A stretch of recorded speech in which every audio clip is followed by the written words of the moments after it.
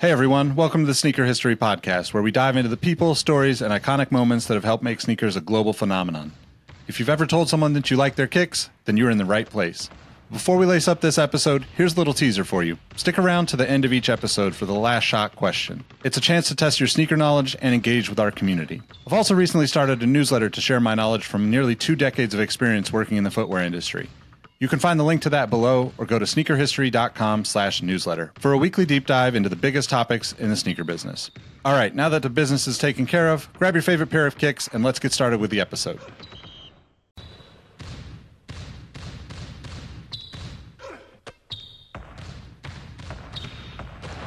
Jordan trying to shake off Starks. Oh, what a LeBron James with no regard for human life. Final seconds. Bryant for the win. Iverson against Gill. The crowd on its feet. Allen for the win. To the Sneaker History Podcast. What up? Welcome back to the Sneaker History Podcast. My name's Nick Engvall. I'm here with my guys, Robbie Fauci and Mike Guillory tonight. What's going on, fellas? Man, not too much. Just here, happy to speak some sneakers with the fellas. I'm chilling, having a great night, looking at shoes I shouldn't buy. It's going to be a great day. Yeah, I mean, you got a new pad you're moving into, so you're going to have more room for more shoes, right? Oh yeah, dude, just line it with boxes, left to right, up and down. More space, more problems. Yeah, exactly. Normally we read off a review from iTunes. Unfortunately, this week we don't have a new one, so we're just going to ask you if you got a few minutes to hop over to iTunes, leave us a review, just give us some feedback, good or bad, doesn't matter. We just want your feedback to kind of help us grow the podcast and kind of understand if you're enjoying it and whatnot. Also, if you're really, really about this podcast with us, check out our Patreon page. It's patreon.com/sneakerhistory. We do additional episodes on the Patreon page and random content throughout the week. And you can be a part of that for as low as $5 a month. So if you feel like buying us a cup of coffee, $5, just sign up for our Patreon. We'd be greatly appreciative of it. Nick, don't be lying to these people. A cup of coffee to you, the amount of cup of coffee you drink, probably closer to like $50. I mean, I did buy a coffee from Phil's, which is one of my favorite coffee spots. And I don't know what I did differently, but it ended up coming to like $5.50. And What? I don't know if maybe normally I don't pay attention to it, but I just never thought it was that expensive. I don't know, but coffee, who knew? Just on the rise.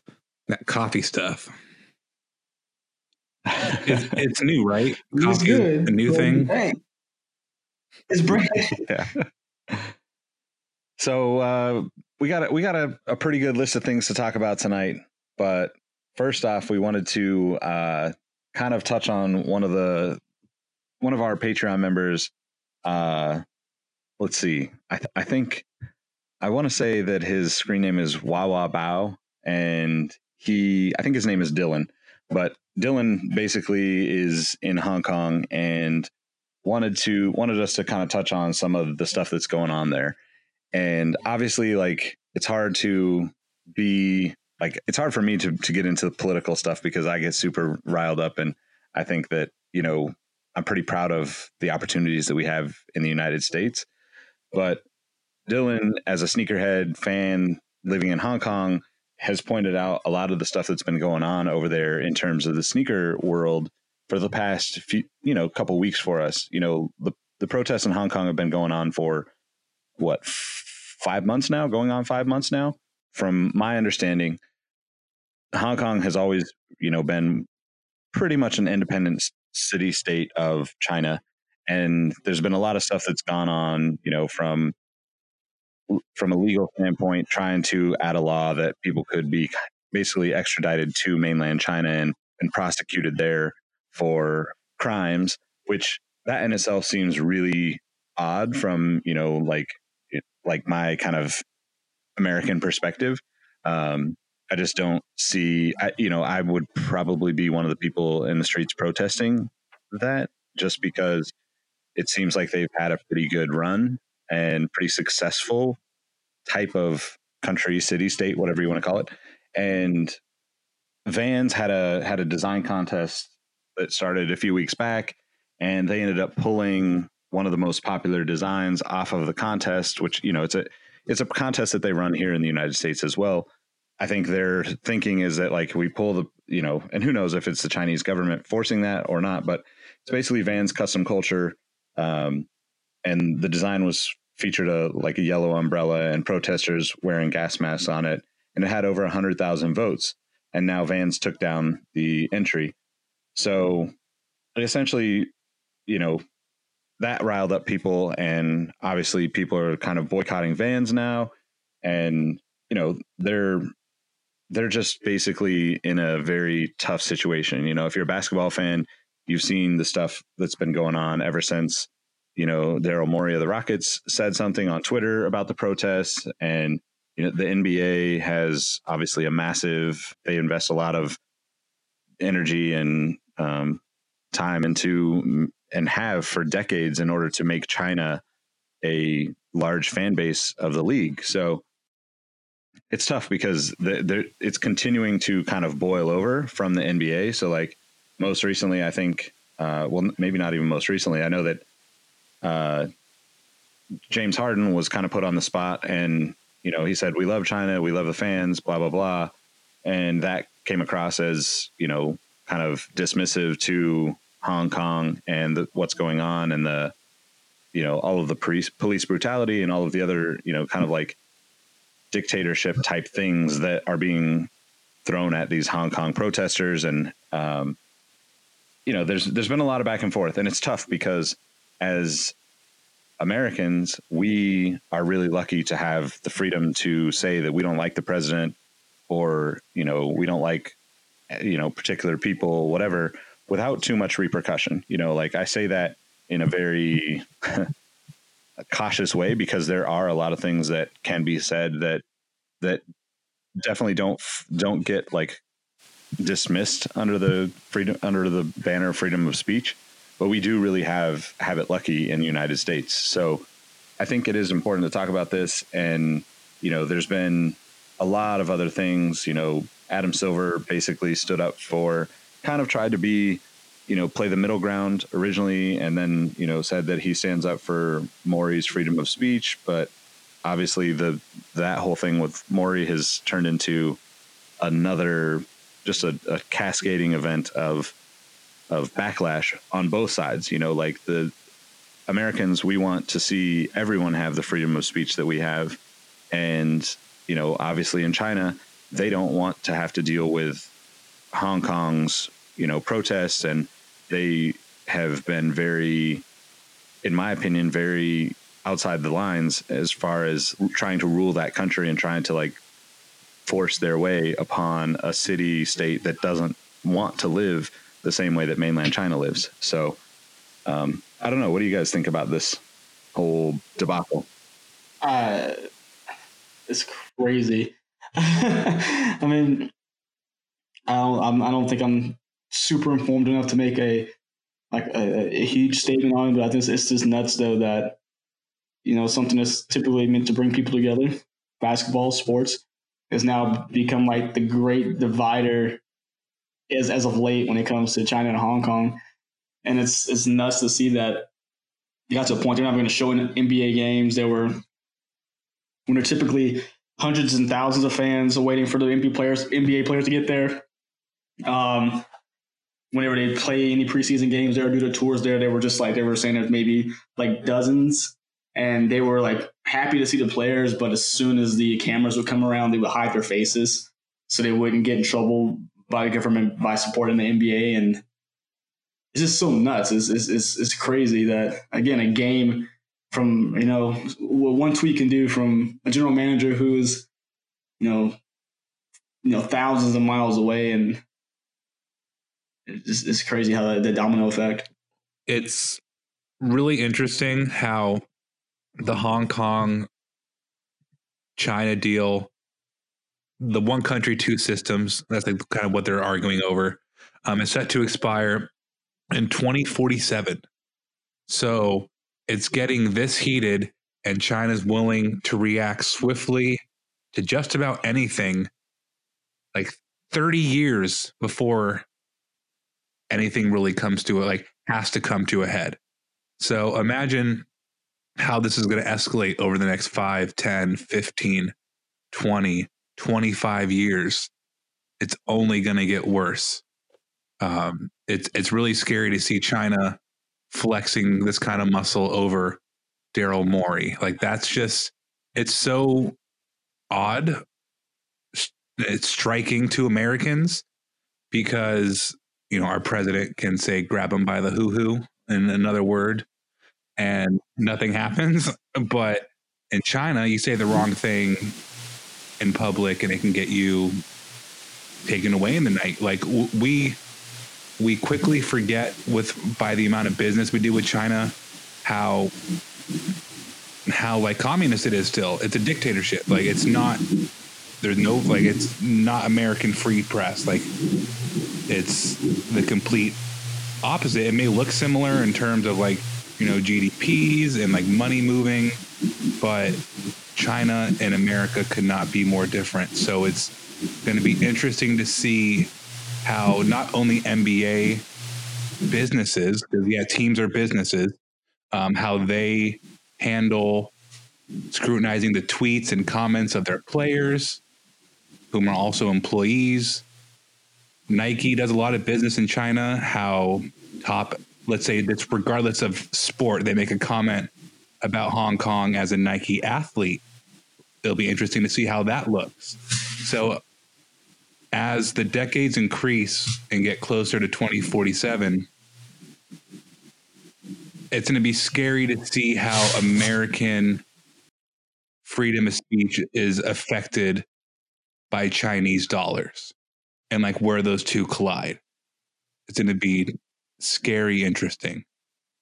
It's really like another level. You know, I think it's kind of crazy. So Dylan just sent over another link. We're not actually recording this live for anyone, but the timing on this couldn't be better. So he just sent over another link talking about Nike and LeBron. Well, basically saying that, you know, LeBron came out and said, I don't want to get into any verbal feud with Daryl Morey, but I believe he wasn't educated on the situation at hand, and he spoke. And so many people could have been harmed, not only financially, physically, emotionally, spiritually. So just be careful what we tweet and say. And we do, even though, yes, we do have freedom of speech, that there can be a lot of negative that comes with that too. You know, I think, and, you know, hearing LeBron say something like that, it just, you know, there's just so much money involved for these big companies and these big athletes. And, you know, they don't want to mess that up. And they're trying to tiptoe around a very sensitive subject. And, you know, like, I have a handful of friends that live in Hong Kong. So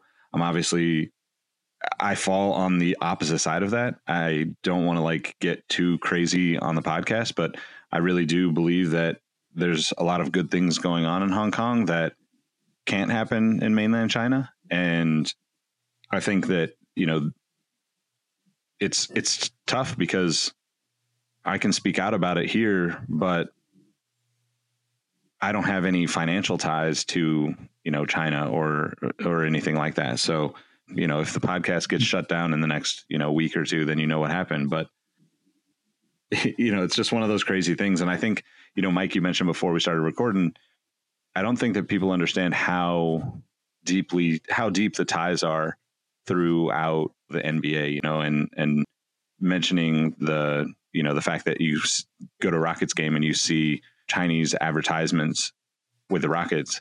Oh, yeah. I think that's the kind of key point of the NBA's issues, is that Daryl Morey he's kind of always been, I guess, like an outsider in terms of like traditional NBA guys. You know, he didn't play in the league or anything. He's more just a data-driven manager, which, you know, for better or worse, I think that it's cool to try those things as a business to have different types of thinking and leadership.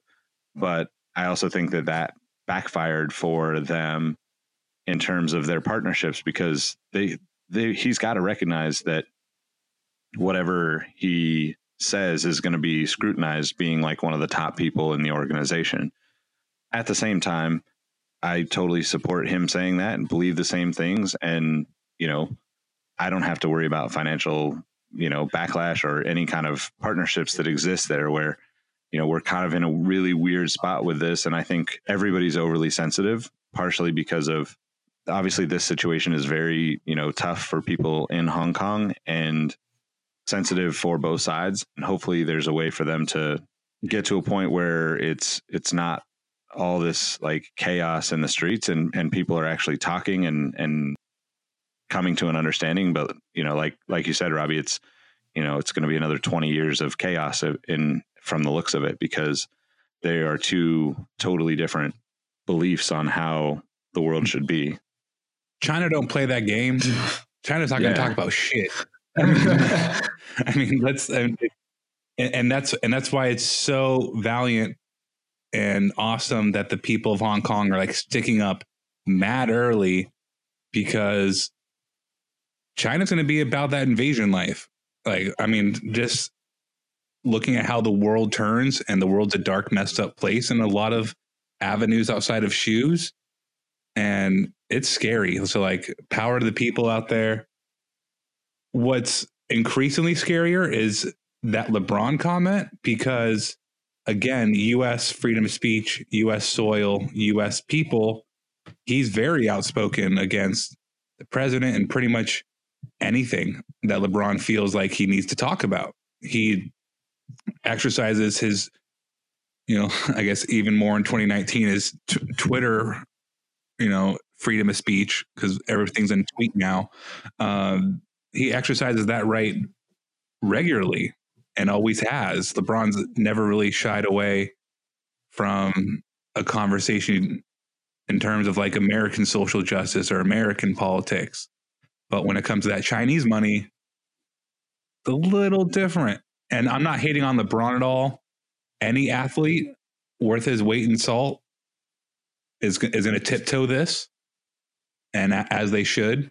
But that tiptoeing is going to come from the top down, from the top of the business to whoever could say something. And that's scary. I think there's only one side of the coin, because it's such a different way, or, you know, different things are acceptable here and there. Our freedom of speech, cool, we'll say whatever we want about whoever we want. There's typically no backlash. But what happens is when people start saying what they want here about a country who's not, like you say not about that life. You're not gonna let you just talk whatever you want to say and get away with it. They basically, we say something, they take it out on the people of Hong Kong. So I agree. Like, LeBron's not trying to mess up his money in China, because that's where a bulk of his cash is coming from. But at the same time, I would hope, I'm making an assumption, but I would hope with someone being as conscious as LeBron and some of these other athletes, knowing that, hey, if I say something, someone else could be getting hurt for something I said, hoping that's part of the reason that a lot of these guys aren't wanting to talk about this. Yeah, it is really interesting, because if there wasn't a bigger picture for the NBA, I don't think, you know, even with LeBron, you know, tiptoeing, I don't think he would be tiptoeing if it wasn't for the league's kind of struggles right now. I think that based on what Robbie said, based on LeBron's history of speaking out, he probably would support the Hong Kong protesters and probably would be vocal about it. But the NBA is trying to make sure that things at least still exist in China for the league.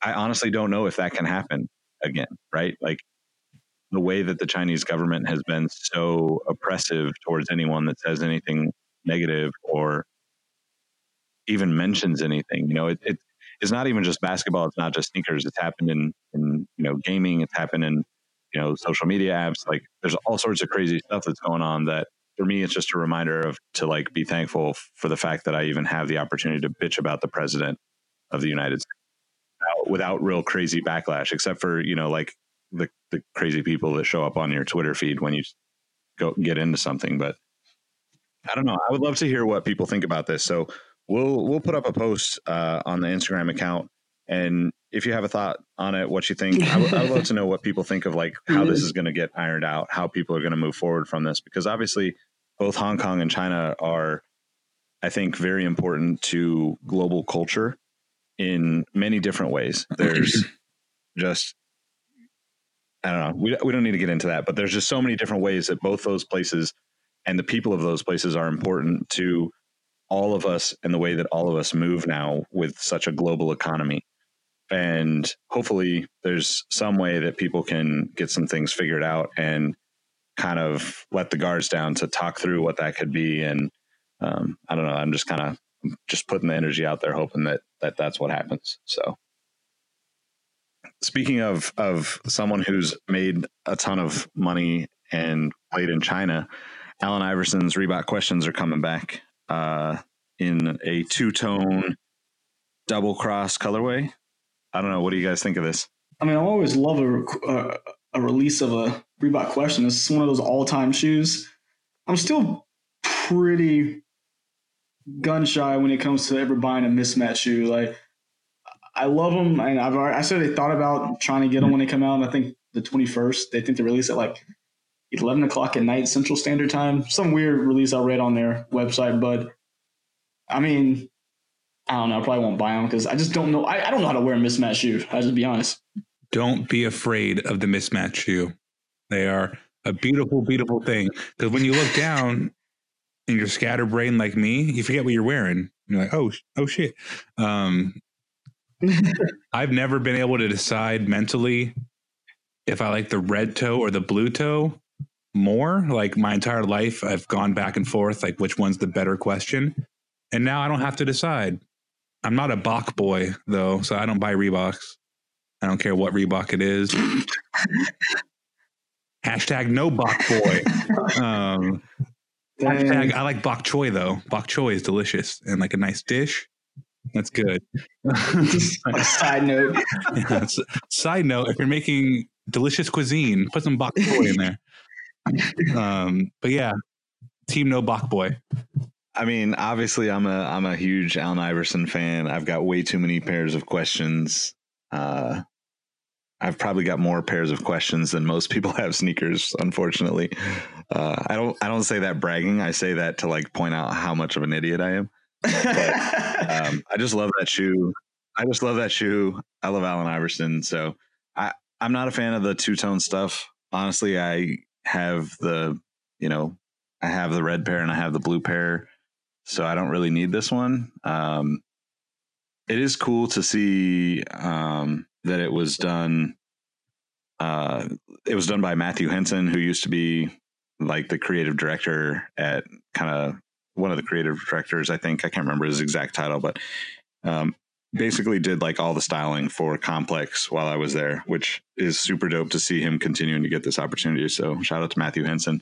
Just if you don't follow him, it's just at Henson on social media. He's definitely a really talented, amazing dude when it comes to fashion. So what else we got news wise? Anything? We got LeVar Ball telling Lonzo that he won't sign with any other company. You guys see that report? I think it was through I did. ESPN. I was like, this is going to end up being something crazy with this family, because it looks like Lonzo wants to get into a different shoe contract, of course, after the falling out with the money laundering deal. And you got Melo dunking on people in Australia wearing the Weatherman KD4s. I mean, I think they should go ahead and... Man, let me tell you, LeVar Ball is like the dog next door. It's just barking all the time, but it means nothing. He's just barking at his own shadow. Like, I bet you the net worth of Big Baller Brand, which is about $14.95, that Lonzo's going to sign wherever Lonzo wants to sign. Oh, yeah. Like, I would hope he does. Jeez, don't go into that trap. Mike, maybe you can give me some insight into this, but I don't have kids.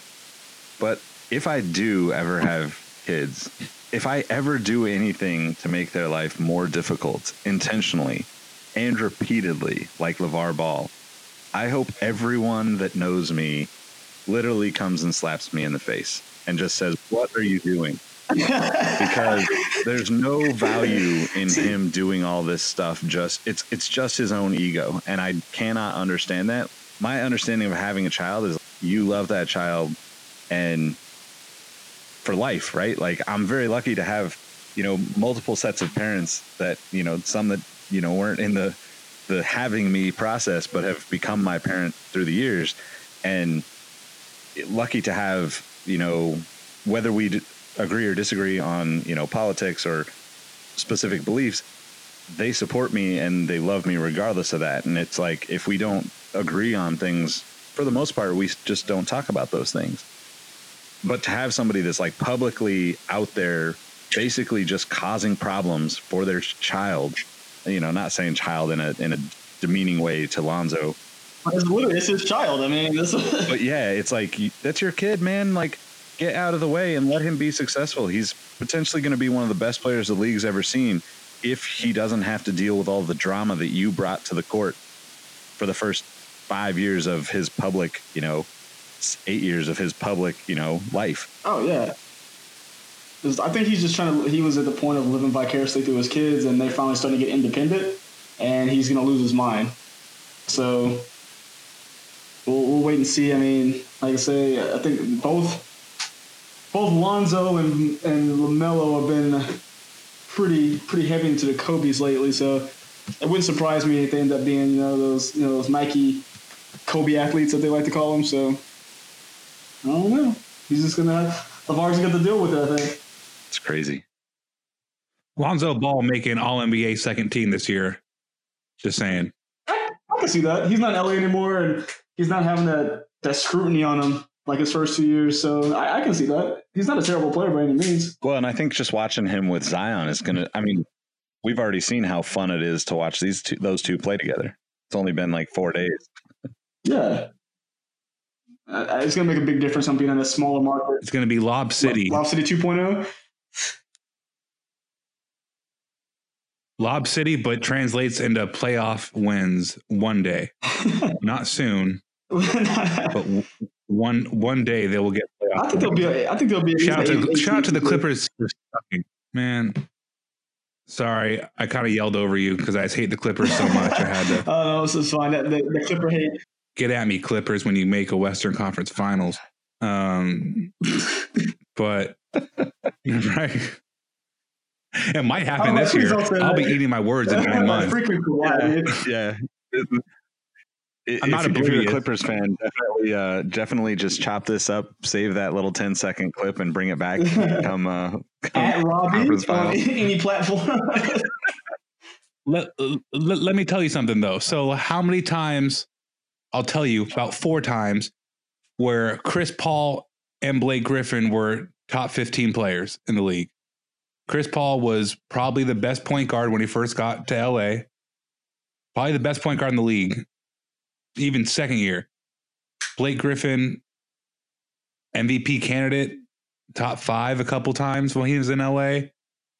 It's called being the Clippers. That's why they'll never win. It's because they are what they are. I mean, you can't change your straight. I'm not a Clippers fan, but I don't like have that much disdain towards them like you do. But I mean, they have Kawhi now, which I mean, I hate to admit it, but he literally goes to a team. If you went to Toronto, you can't really get much.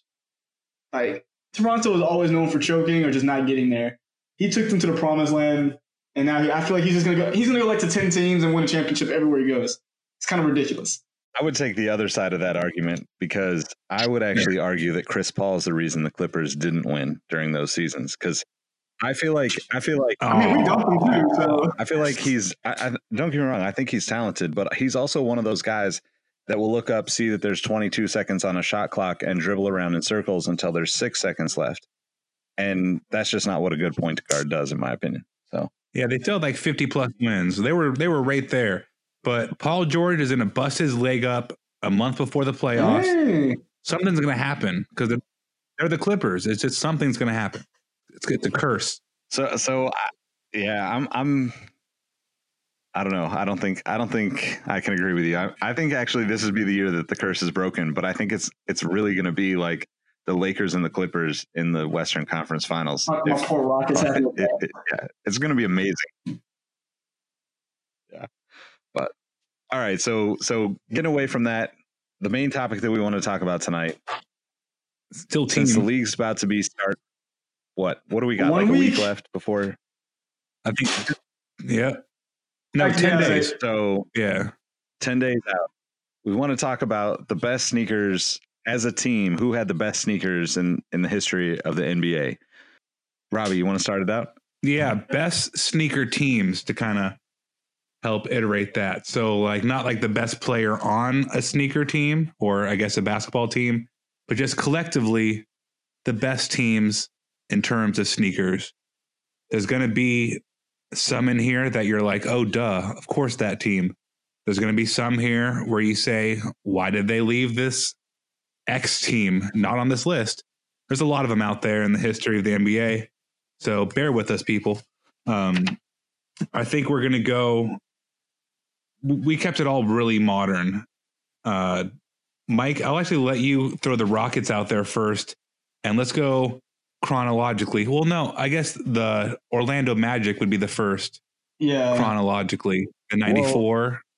No, I think you have to go a little bit further back, right? I think it's Run TMC and the Warriors. I'll see. Because you got Tim Hardaway, who's wearing like the Nike Airbound, the Nike Flight 89. Mitch Richmond's wearing like the Adidas Torsion Artillery back then. Chris Mullin's wearing like the Flight 89. I think he wore the Bound too. I can't think of all the stuff that all of those guys wore, but just off the top, that's about it.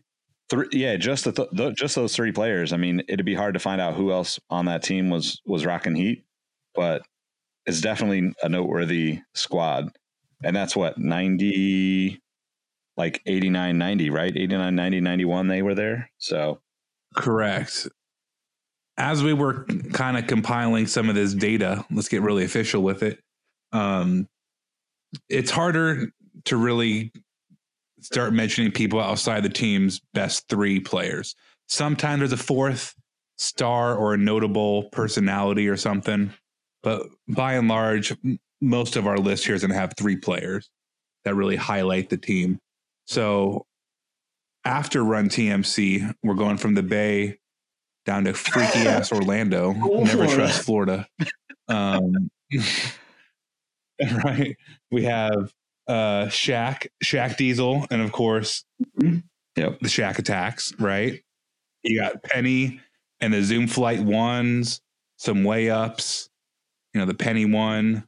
Now Penny one was later, but like way up. He would have been in like the LWP, the like Go LWP, the Lambaste, which is a low version of that. I want to say he was in like the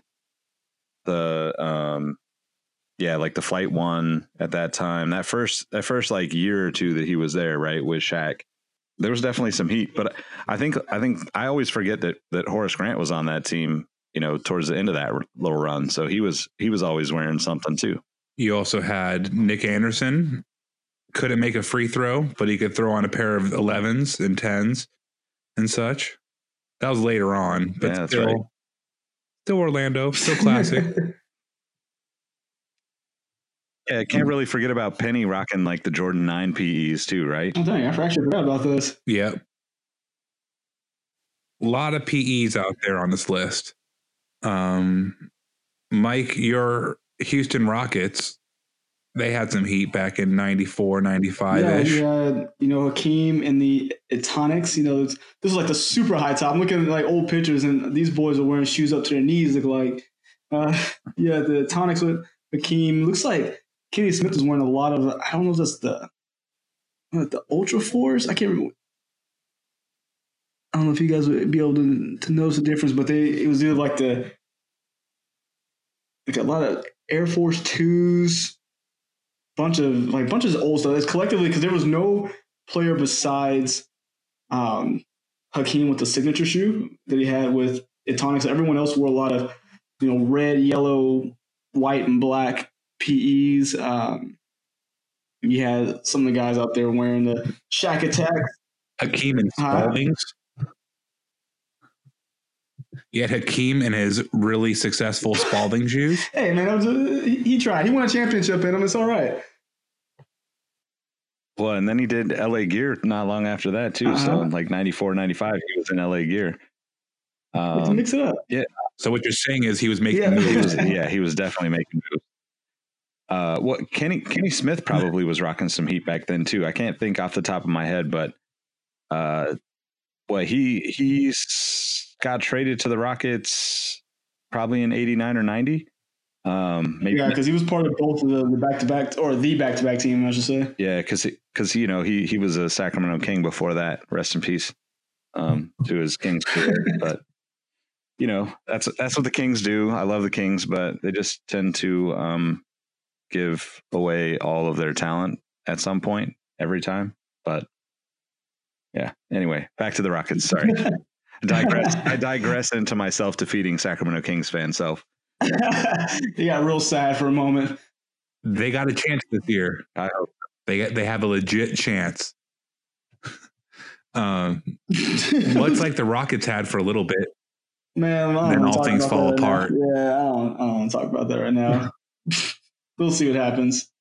Well, when you get Fat Chuck, you're kind of at the end of your road. And you got Fat Chuck and tired Scottie Pippen. It's like, all right, guys, we're done here. But we will say Chuck did wear. I didn't realize. I saw a picture the other day with Chuck wearing the Candy Cane Jordan 14s, which I didn't know he wore Jordans. Yeah, there were some good years for sneakers there though. Yeah, Clyde Drexler too. Yep, I was just going to say that. No, he won a champion. I'm happy he won a championship there. Because much like Sacramento, Portland ain't getting one anytime soon. So good for him. Because the next team on our list is the reason why people had to start going to the old ass Rockets to try to win and weren't winning on their own. The 96 Bulls, like that team single-handedly denied many, many men an NBA championship. The stamp, the denied red stamp on top of every application for a championship. Like, denied. It's called the Bulls. It's true though. Scarily true. So you had the Worm, Dennis Rodman. How do you say this shoe? I've never said it right, and I've never had to say it publicly on a podcast. So the Destruct, the Chicken Destruct. Chicken Destruct. I thought you said Chicken Destruct. No, Chicken Destruct. That's a weird dish. Sounds like you're hungry. Yeah, Robbie's hungry. Robbie's thinking about dinner right now. Shake and bake. But for real though, is that how you say it? Yeah, shake and destruct. Yeah, that's not what it says, but I'll roll with it. Much like Dennis Rodman, I would say a very niche shoe, right? Yeah. I mean, I think all of those guys, the beauty of that whole Bulls team is that everybody was wearing something that people were looking at or looking for and stood out. So all of the shoes that they wore got elevated. Yep. Because that was the year that Scotty had the up-tempo 96 with the air on the side, right? Like just the big old letters. Yes, sir. The Air More up-tempo. Yep. Of course, Jordan was at that point in the 11s. That is correct. It's the holy trinity of shoes and players. 3 Hall of Famers, 3 doing 3 different things, 3 very different shoes, all by Nike, all in Chicago. Damn. I mean, that's what we call a stranglehold on a game. Literally. I mean, you also had like Ron Harper on that team, who was always wearing like Team Jordans and Jordans. Tony Kukoc, who was always wearing.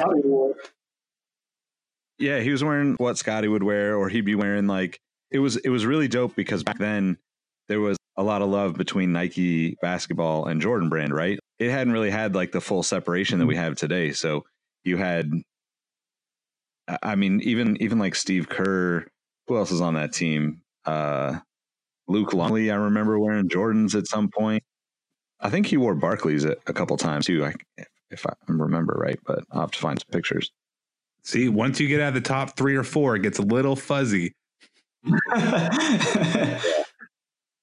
It's tough. In that same era, you got to include the Supersonics of the 96 era, the first victim of the second three-peat. I would call him Shrimp Man. I know his name isn't Shrimp Man. Detlef Shrimp, whatever was it? Yeah, Detlef Shrimp. Yep. De La Fresh? Is that what you said? Detlef Shrimp.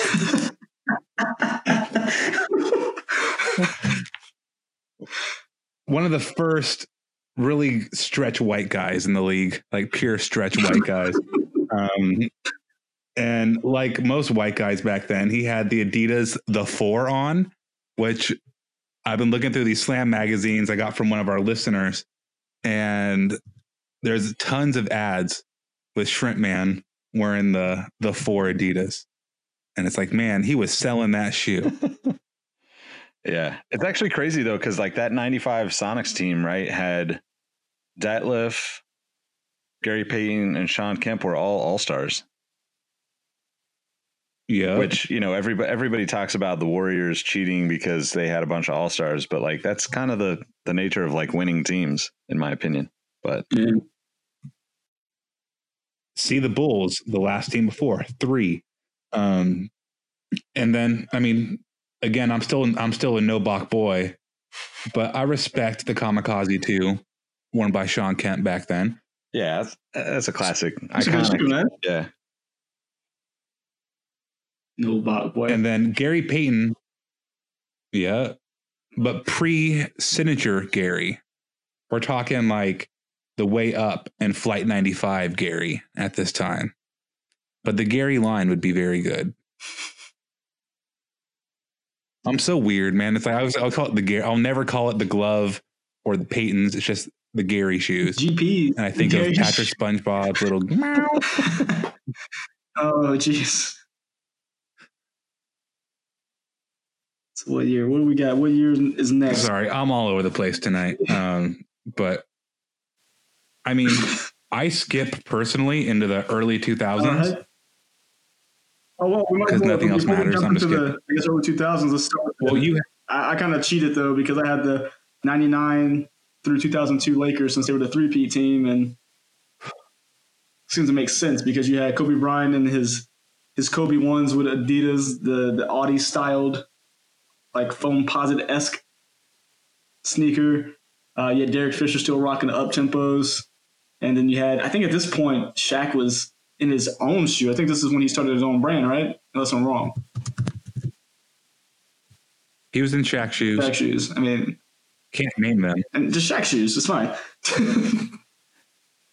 But then you also had guys like Tyronn Lue on the team, Robert Horry, Ron Harper. I mean, everyone had. I think everything just kind of looks cool in that. I'm not like the biggest Lakers fan, but I think that the color scheme looks pretty dope. Their PEs being the golden, white, golden, purple is pretty dope on the shoe. So I want to back up just a little bit because there was one shoe that I forgot that Detlef Shrimp wore, and that was the Adidas Equipment Basketball, which, to my knowledge, was the first shoe that ever had like a fully removable like sock liner in it. It was wild at the time. It was super bulky, but it basically had like the three stripes were integrated into kind of like this like TPU cage that wrapped over the forefoot. But then you could swap out the colors of the sock liner with different colors. So like, let's say you got a white or a white and black, whatever shoe, then you could buy like the different colors. So you could change it from like a teal to an orange to a red to a white, because the sock liner was totally removable. It's pretty dope. But, oh, dang, it's dope. Yeah, they did. That actually, that's super sick. I forget when it came out again, but like Undefeated and some of the other boutique stores got collabs a few years back, probably like maybe 07, 08 or something like that, came back as a retro, and they got to do some collabs. I'll try to grab some pictures of some of them. I don't think I have a pair anymore, but it was a crazy shoe. But anyway, sorry. No, I didn't want to pass that up because it was it popped into my head and I was like, damn, I had that shoe for a while. So no, that's a fantastic share. So this next one's super random, but it is undoubtedly like top 5 favorite teams for me. And I'm going to go with the 03 Mavericks, the 02-03 Dallas Mavericks. You had Steve Nash rocking the Jet Flight, the Nike Jet Flights, one of the more unique designs, I think, ever in Nike basketball that gets like zero love. You know what I'm talking about? Yep. I think this is like one of the first shoes where, I mean, maybe it's the name, but just visually, it looks fast to me. It does. Super low profile. People make all the hoopla about the Kobe 4 being low, but that was a low shoe. Like that thing was designed for Steve Nash to pump fake a 3-pointer, dribble drive, hand off to Dirk flush. Like very, very unique shoe. And then you have his running mate, Dirk Nowitzki, wearing some serious up-tempo heat that was like in that weird era of Nike basketball where like the quote unquote good up tempos or like the really famous ones were like a good 5-7 going on 10 years in the past. So he was rocking like the up tempo Sensations, up tempo Premier, up tempo Max, which are just full grain pebble leather beauties. Like those shoes kick ass. All 3 of them. Any thoughts on that? Yeah, Dirk kind of like, I think Dirk kind of had like an underrated sneaker game because I think a lot of this era is like super underrated to me personally, but also everything went towards like the Flight 2K3, the more like, I mean, isn't this like what era, what else is in this futuristic era? Yeah, like all the futuristic stuff became like the like standard, like the Ultra Flight. So Dirk didn't typically wear any of that because that was, you know, a more of a guard shoe, right? So I think like he got like the like right after like that like 03, 04 Derek Fisher in up tempos kind of era, right? In LA. And then Dirk kind of took the up tempo stuff. I mean, I don't really remember who else wore up tempos right now, like in this era. Like Dirk is like the guy, right? I'm sure there's other people that I'm just forgetting. 100% is. On many levels, he's the guy. But when it comes to the up tempos, yeah. I also think like Shock's Sensation. Oh yeah, like there's a lot of this weird, cool basketball shoes.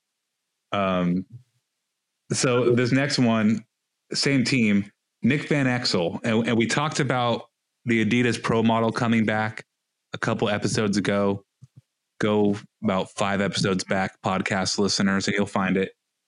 He would rock all white on white Pro models with white knee-high socks. Just like Danny Trejo style on the court. Yep. Oh, man.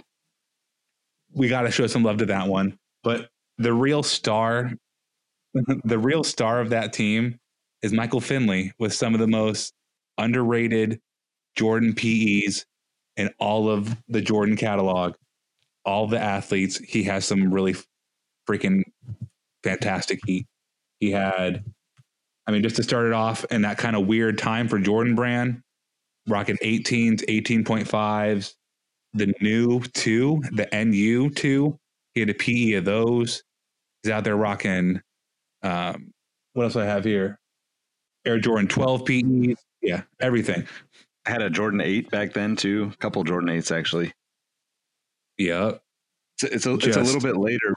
So it's a little bit later, but 2005 when the 20 came out, I would argue that he had one of the like best PEs of that shoe. The Jordan 20 was like, he had like the white and navy and gray versions. Oh man, definitely would love They were to have sick. a pair.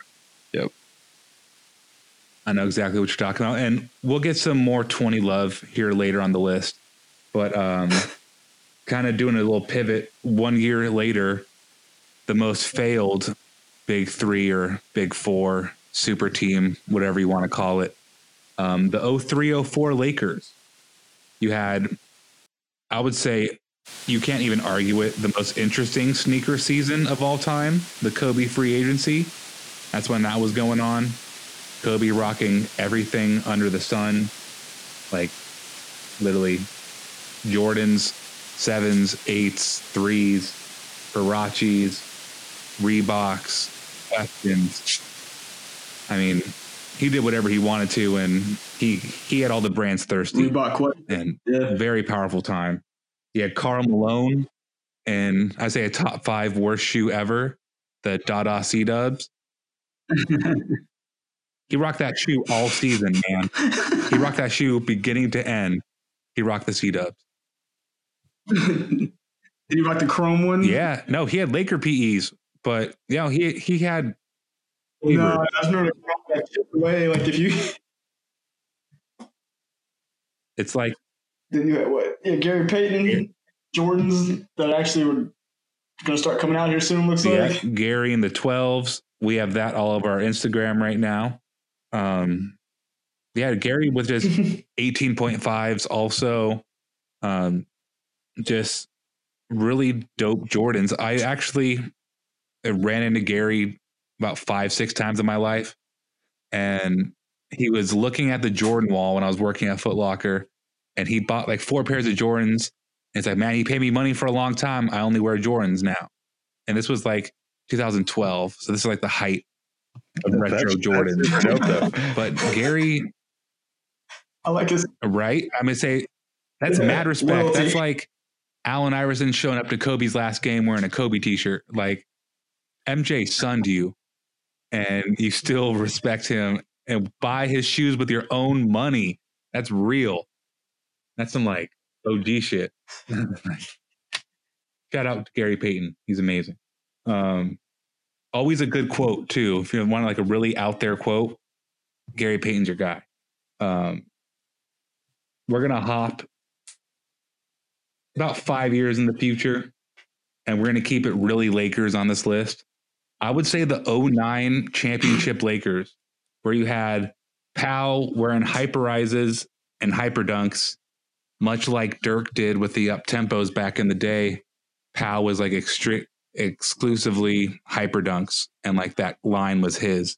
But everybody else on the team rocked Kobe 4s, from Fisher to Shannon Brown to Trevor Ariza, Lamar Odom. The whole squad was rocking Kobe 4s. And I think that's like the coolest thing when the entire team gets behind their stars and it looks good. You're all wearing the same jersey. Luke Walton was on that team wearing Kobe 4s. Everybody Kobe'd out. It looked really cool. That's super respect definitely. for your whole team to be wearing your shoe. That's how you know you're something great. That's why Dwight Howard couldn't hang, man. Because it's like Kobe expects X from you, but when that admiration is met, you wear his shoes. Like it's not that simple, but just like that was a squad. Like Lamar Odom and Kobe were boys. Powell and Kobe were boys. Like very, very tight knit group, that Laker team. So then, Mike, we kind of both did this one. Yeah, the 2012 Heat. I'll let you touch on the more important guys, but we have to talk about Ray Allen on Christmas Day in 2012. He, in one game, went from red and green Air Jordan 18 PEs to red and green Air Jordan 20 PEs.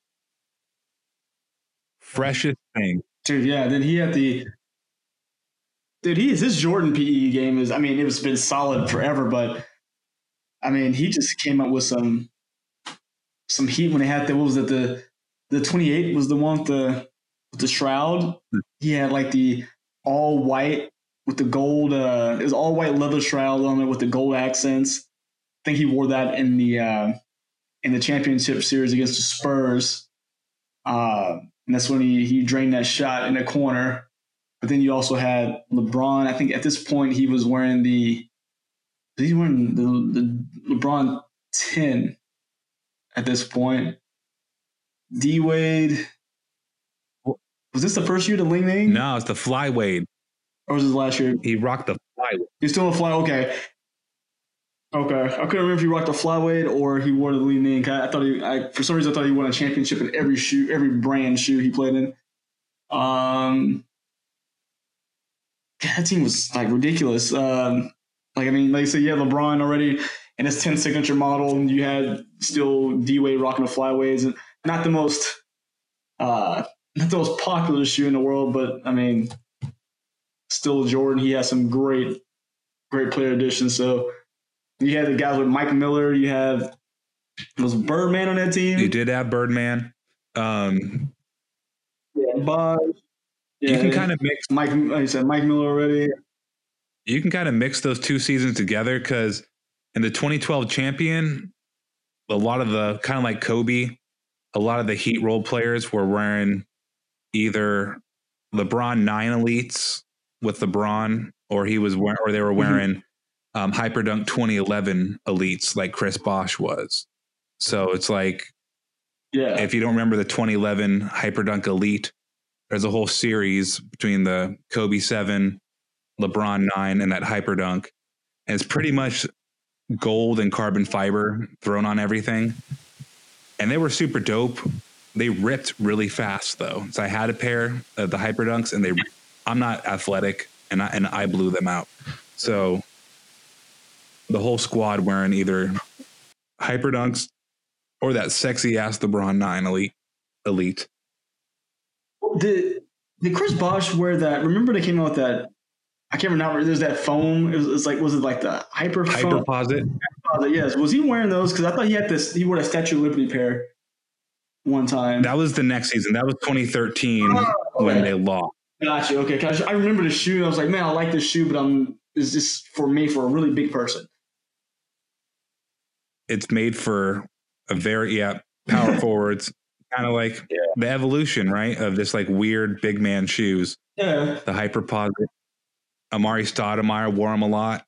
Yeah. Just a very unique Foamposite and Air Max shoe. We also have, the Heat's main rival during that time, the San Antonio Spurs. If you just want to touch base on 2013 Spurs, in the finals, Kawhi Leonard wore Air Force Maxes the entire finals, which was super weird. Like it came out of nowhere. He wore Foamposites too in the beginning, like in like the regular season, like the stealth Foamposites.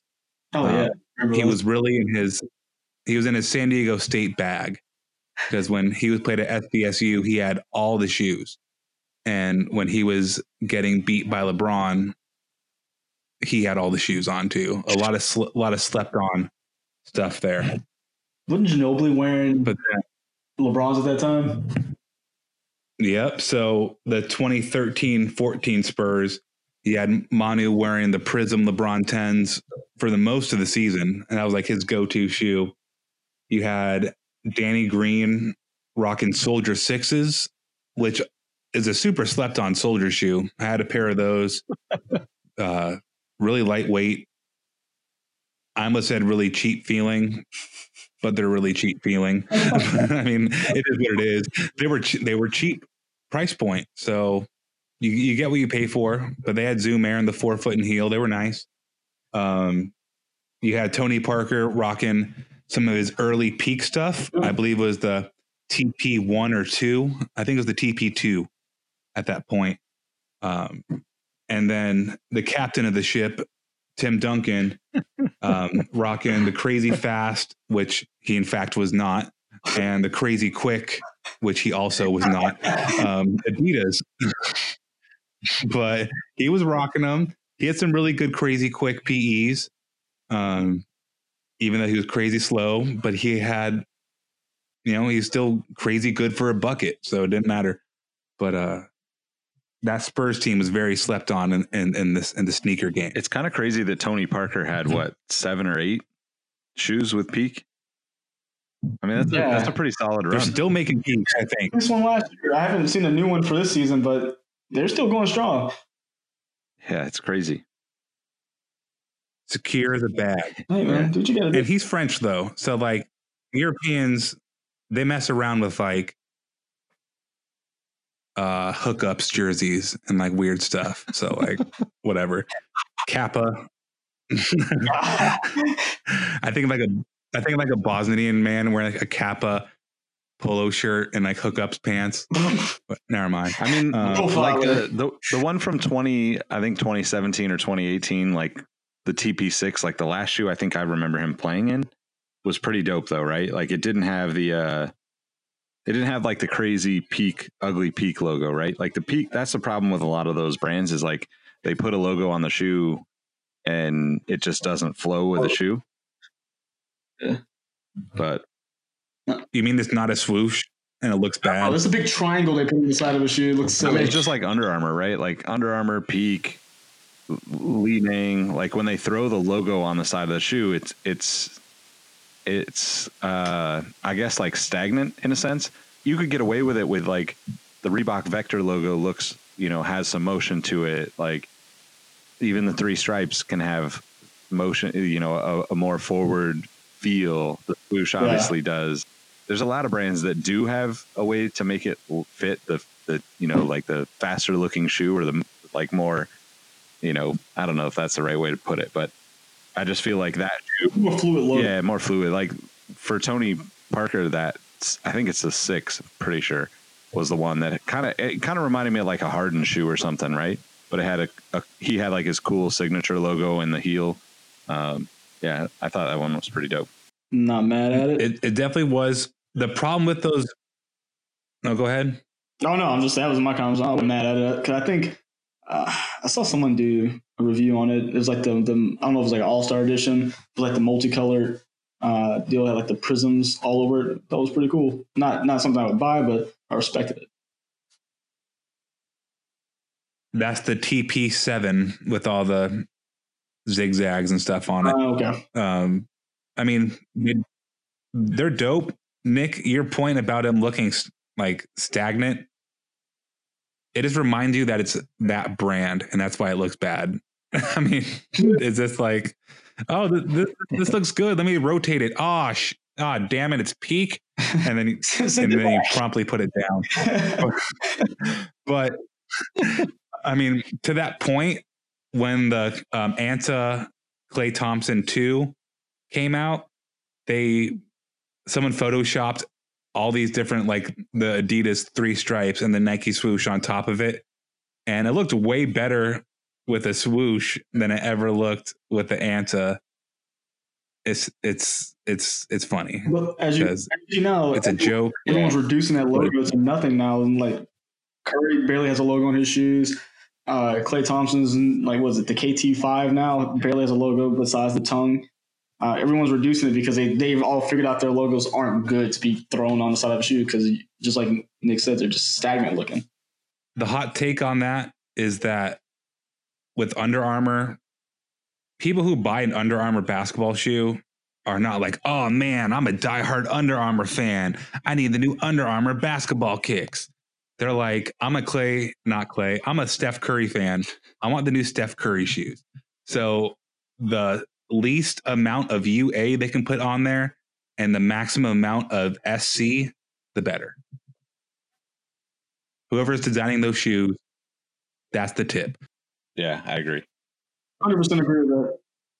But Mike, you have the last shoes on the list, the most recent, the league-breaking Golden State Warriors.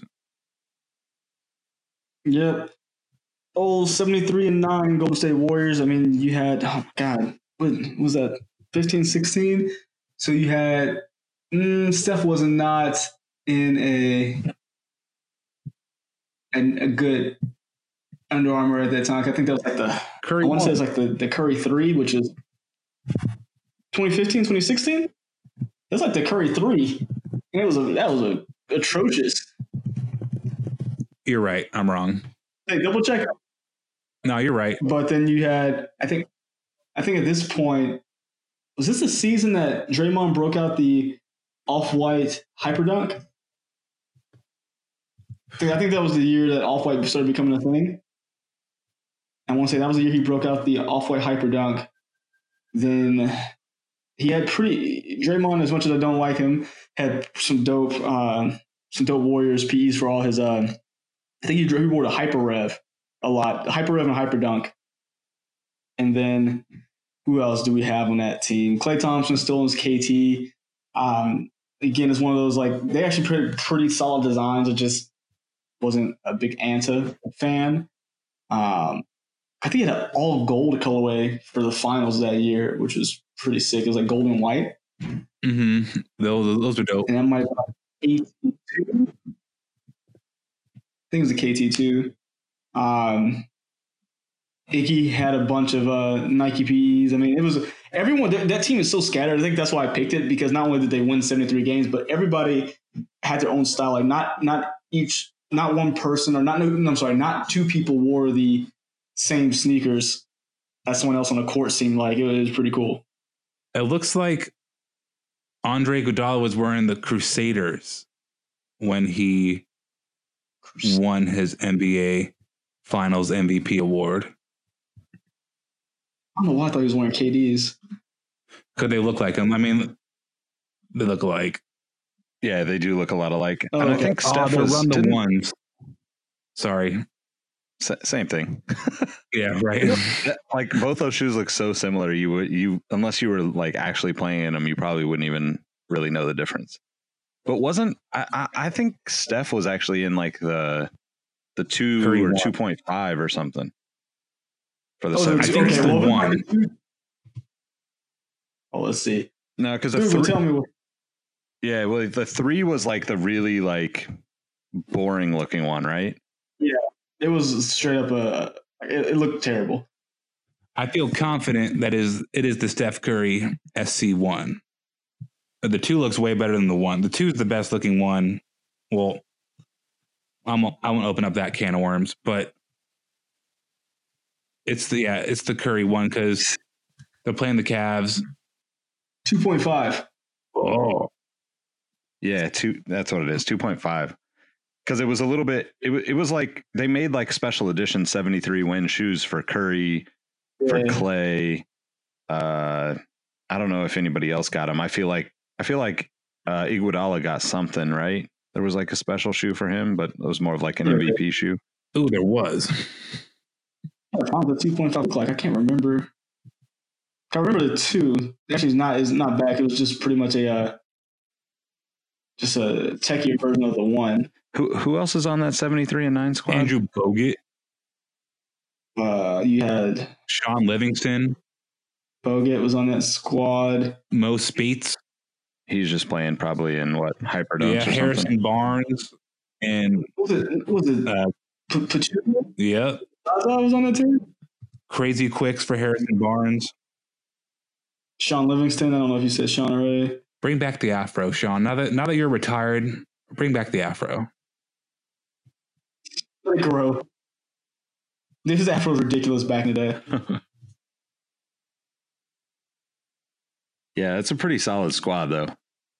Yeah. I mean, footwear-wise. I like it, too, because there's just a lot of diversity to it. Yeah. Everyone has something different, which is super cool. The Warriors will have that for a hot minute. Well, maybe not, because didn't Anta drop Clay? No, they're not doing any more contracts. No, there's no more contract extension. But luckily for Clay, he got his contract extension handled well in advance, so he's set for another few years. So they're just not doing anything new. He secured the bag. So if you're an up and coming player, you're not getting an Anta deal for a hot minute. Oh no! No. Yeah, so I don't know. It's tough to say. Like, I mean, obviously, nostalgia for me gets me like in the the Bulls and the Magic and even like the early Warriors teams. We didn't talk about the Kings, but like the Kings, like 2001-ish, pretty solid roster. I know Robbie doesn't like the C-dubs, but, Got all the Bibby PEs. Yeah, Bibby PEs and Bobby Jackson. Let's hear from everyone that's listening. Like, which one of these squads? Well, first off, which squads did we miss that deserve a shout out on this list? Because clearly it's tough to go over. We're only recording for about an hour, so it's tough to go over every team. And there's plenty that probably could slide in here and replace. And let us know what you think. Let us know who needs to be added to the list, or who was your favorite from the list.